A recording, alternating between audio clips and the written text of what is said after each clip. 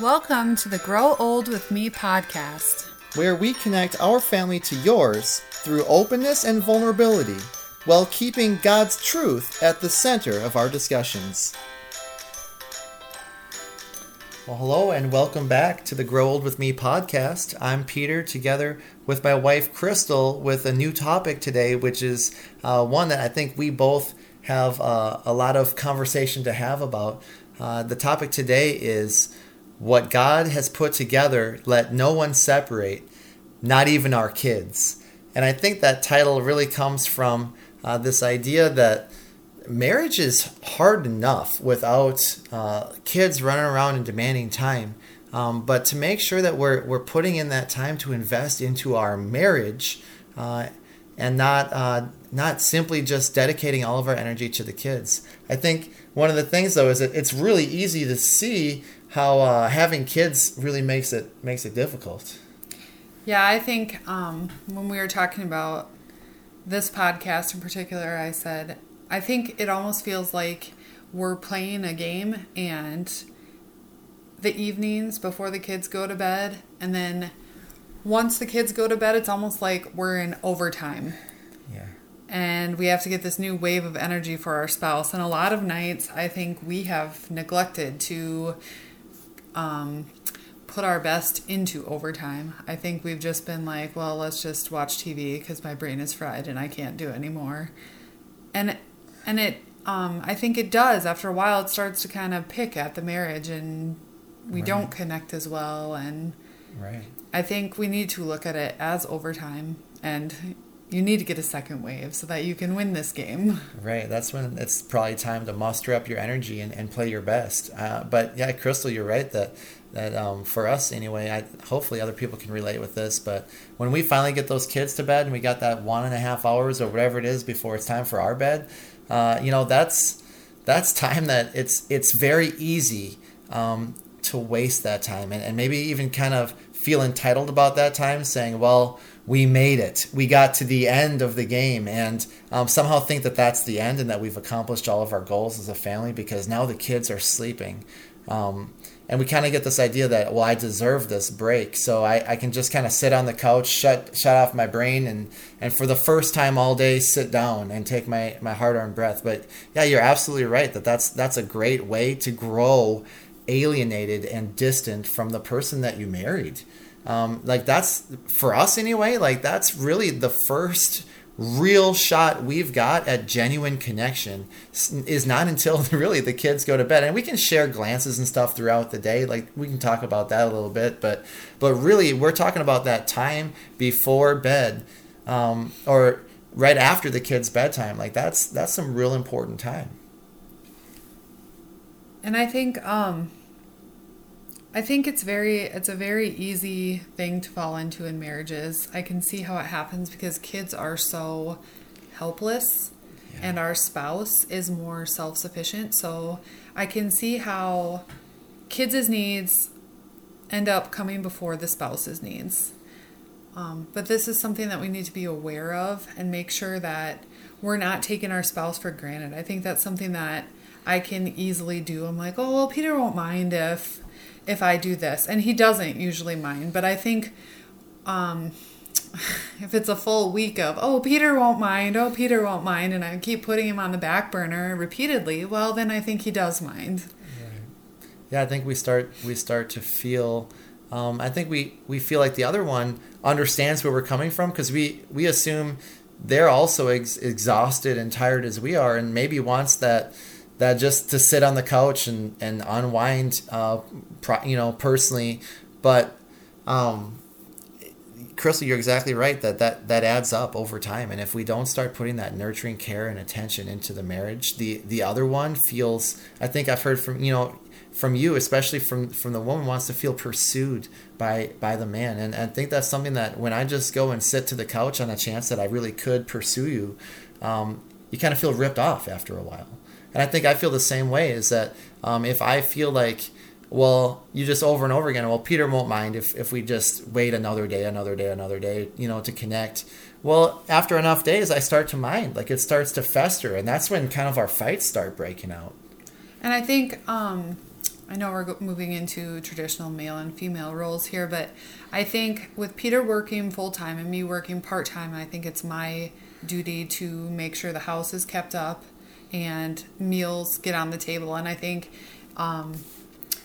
as much as I want connection, I think it's nice for Peter to have me almost take care of him in a way. Yeah. And I think, like I said before, I'm like, well, he's self-sufficient. He can take care of himself. These kids are so needy. I need to deal with them. But that is a good way of alienating him and not making him feel like a priority in my life. And it's not what God intended. I think God intended for me to be able to take care of everyone. I mean, we decided to have this many kids, and we need to make it okay for everyone in the situation to feel loved and appreciated.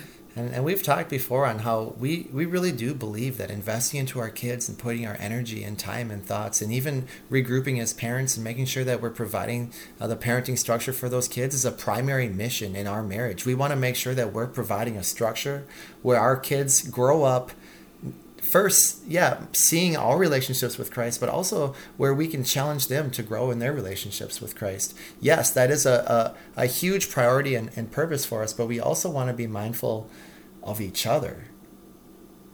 And I think what we input is kind of what comes out. So I think after the kids go to bed, if I sit down on the couch and turn my brain off, I think that creates a pattern of laziness almost into the next day where I'm like, well, I didn't get that stuff I should have done last night and I didn't connect with Peter. And then I feel like it can be a pattern that continues. Whereas if we connect and discuss what we need to be doing, then we're more on top of it for the next day. And then the next day we feel more, less lazy. Yes. Yeah. And I think finding that connection, it's important, but sometimes it's tough to be able to do that. And something that Chris and I have been doing actually just for the last 6 days. It's like a new thing we've been trying together, but we're finding connection through finding a common purpose and growing together. Specifically, we're growing toward Jesus Christ. We're using that time after we put the kids to go to bed to read a little bit of the Bible, journal, and then discuss what we read together, and then pray together as just kind of our first step after we put those kids to bed. And like I said, it's kind of a trial run, but for 6 days, we've put in a little extra effort, and our overtime has gotten a little bit longer. But on those, I feel like there's been a genuine and real connection that has occurred as a result of that investment of time. And I think it's because as the two of us pursue God together, a result of that is in us seeking this common purpose or this common destination that we're actually being drawn toward each other in that common destination. We read in Ecclesiastes 4:12, it says, though one may be overpowered, two can defend themselves. A cord of 3 strands is not quickly broken. So already we were emphasizing that it's important for two to stand together, for you to stand with your marriage partner and defend yourself with the two. But how your marriage isn't going to be broken if you keep that third strand of God involved. And I think you can see the timing. It's right after school started, and I think we just both were feeling like not a priority for the other one, and we were grumbly with each other, and we were arguing and not fighting fair, really, like in our other podcast. So it's something that we intentionally started because things were not going the way we wanted them to go. And our family, I think, should be the biggest priority for us. Another thing we started was praying for each other. Yeah.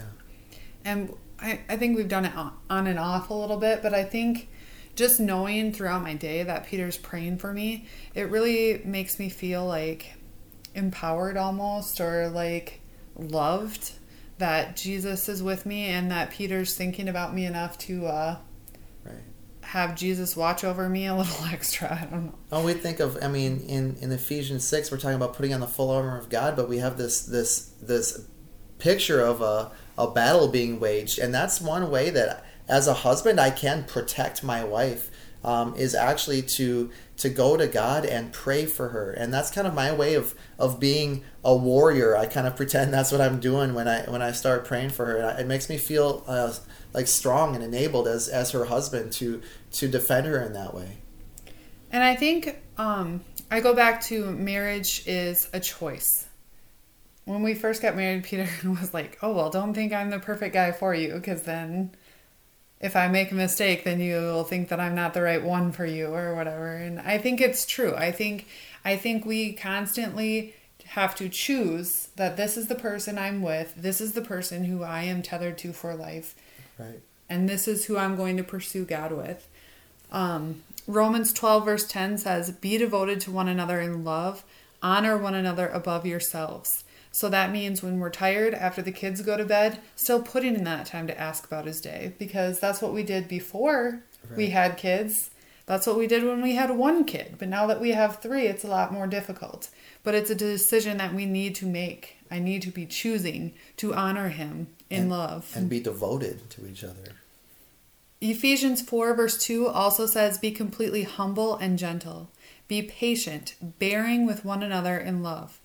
I think these are all lessons that we just need to continue the pursuit of each other. Continue. Right. Yeah, bearing with each other, I think, is a big one, is because obviously you're living with somebody long enough and there's going to be irritations with that person on what they do, and just being able to bear with the things that maybe irritate you and work through those things and just keep remembering that you're in love. I mean, you got to sometimes remind yourself, because those fights start coming and you got to kind of bear with those things that aren't easy.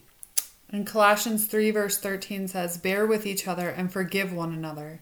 If any of you has a grievance against someone, forgive as the Lord forgave you. And I think that's a big one too, is if we have issues, don't just sit on them. Don't just sit on them and resent the other person for it. Right.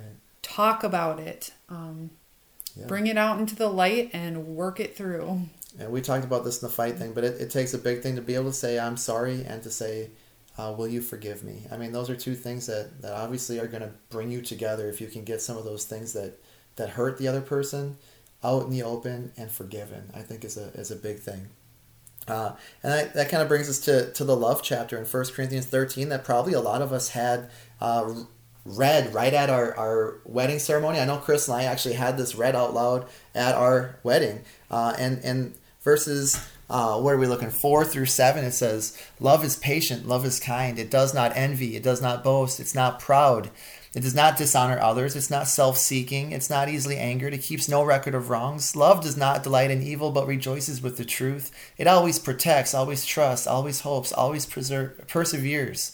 Love never fails. And I think one of the things that I really want to emphasize out of that is it's not self-seeking. So when we get to that point of exhaustion and tiredness at the end of the night, and all I want to do is just go see how my favorite sports team did that day, after we put those kids to bed, that's not my number one priority. Like, maybe that's my default mode and how I take care of myself, but ultimately that's self-seeking. And to be loving, what I need to do is pursue my wife. And persevere. I think that's a struggle for me, especially. We've talked about my enjoyment of comfort, all things snuggly.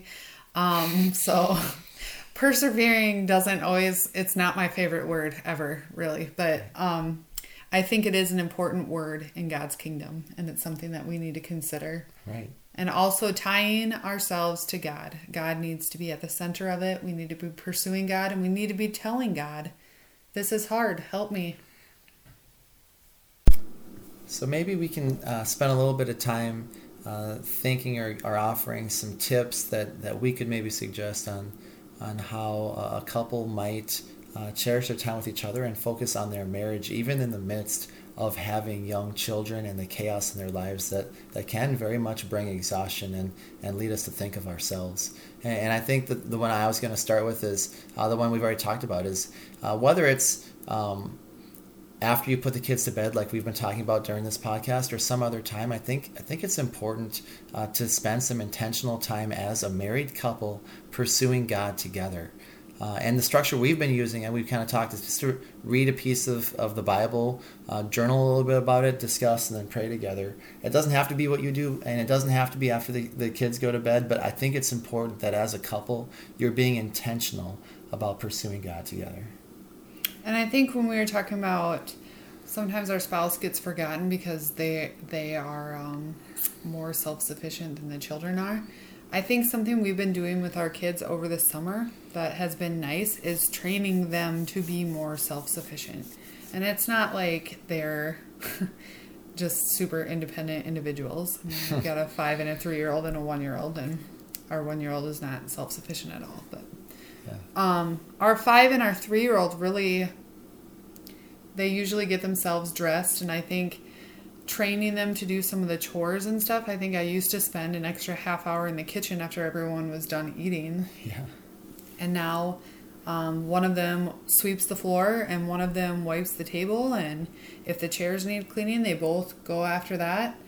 And then we do that time together. And then I have extra time and I don't feel as burned out. Right. Because they're contributing. So I think taking a little more off your plate is asking your children to be a little bit more self-sufficient and participate in the family. And not only that, but I mean, they're kind of getting to that age now, at least with a 5-year-old and a 3-year-old, the old two, they're actually able to kind of play a little more independently, and that does kind of free me and Crystal some time to at least have some conversation with our 1-year-old around. And I think that's another kind of piece of advice or tip in there is yes, we need to be intentional about having that alone time after the kids are in bed or before they wake up or whenever that would be. But I think also maximizing those opportunities you have while the kids are awake. And I think one of those ways to maximize those opportunities for connection while the kids are awake and in the midst of the chaos is maybe just to acknowledge your love for the other one with just a physical touch of some kind, a hug or a kiss, or even just an arm around the shoulder throughout the day, just to show, hey, we're in this together, I'm on your team, and I still love you. And I think eye contact goes a long way, and even like laughter together. Right. The other day it got really chaotic, and I think it's just hard. It's hard not to laugh. I mean, it's hard to laugh, I think, sometimes. Yeah. But I think we just let it go the other day, and things were nuts, and I just was like, I'm going to tell you know what, whatever. Our 5-year-old spilled something and was crying in the other room, and our 1-year-old fell off the dinner table chair and onto the floor. So one parent had one scooped up, consoling that one, and the other parent had this one scooped up, and our 3-year-old sitting at the table all by himself and feeling neglected. He just like flopped onto the ground like on purpose because everyone else was getting attention. So I'm going to fall on the floor too and pretend that I'm hurt so I can get mom and dad to notice me. And that's what me and Crystal just looked at each other and we're like, we just started laughing because there's nothing else we could do. It was just such a mess that all we could do was laugh. And it just, I think it brought us together in a chaotic moment. But that's what I think. I always joke about endorphin release and activities, but I was like, oh, endorphins released. There we go. Right. Now we can move on.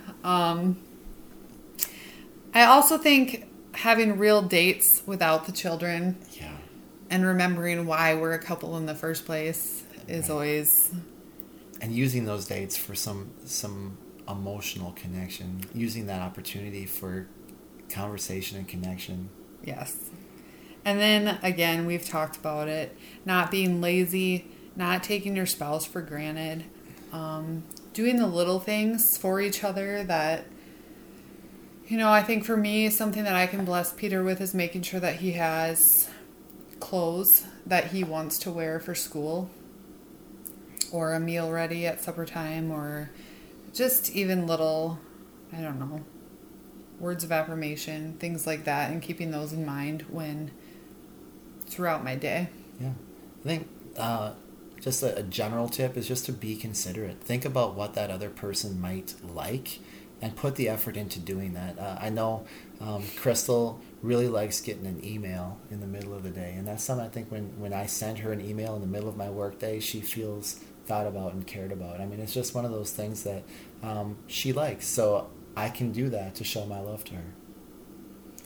And I think the last thing we had was be quick to forgive. And I think when we're irritated with our spouse or feeling taken for granted of by our spouse, I think that's a harder thing to do. And again, it's a choice. It's a choice that we have to make, that we're going to be putting our marriage first, and we're not going to waste time being mad at each other. Let's just be quick to forgive. In the midst of our hectic and chaotic days of parenting, let's stay engaged in our marriages. As we pursue God as a couple, He will build in us the love, forgiveness, and perseverance that a loving marriage needs. What God has put together, let no one separate, not even our kids.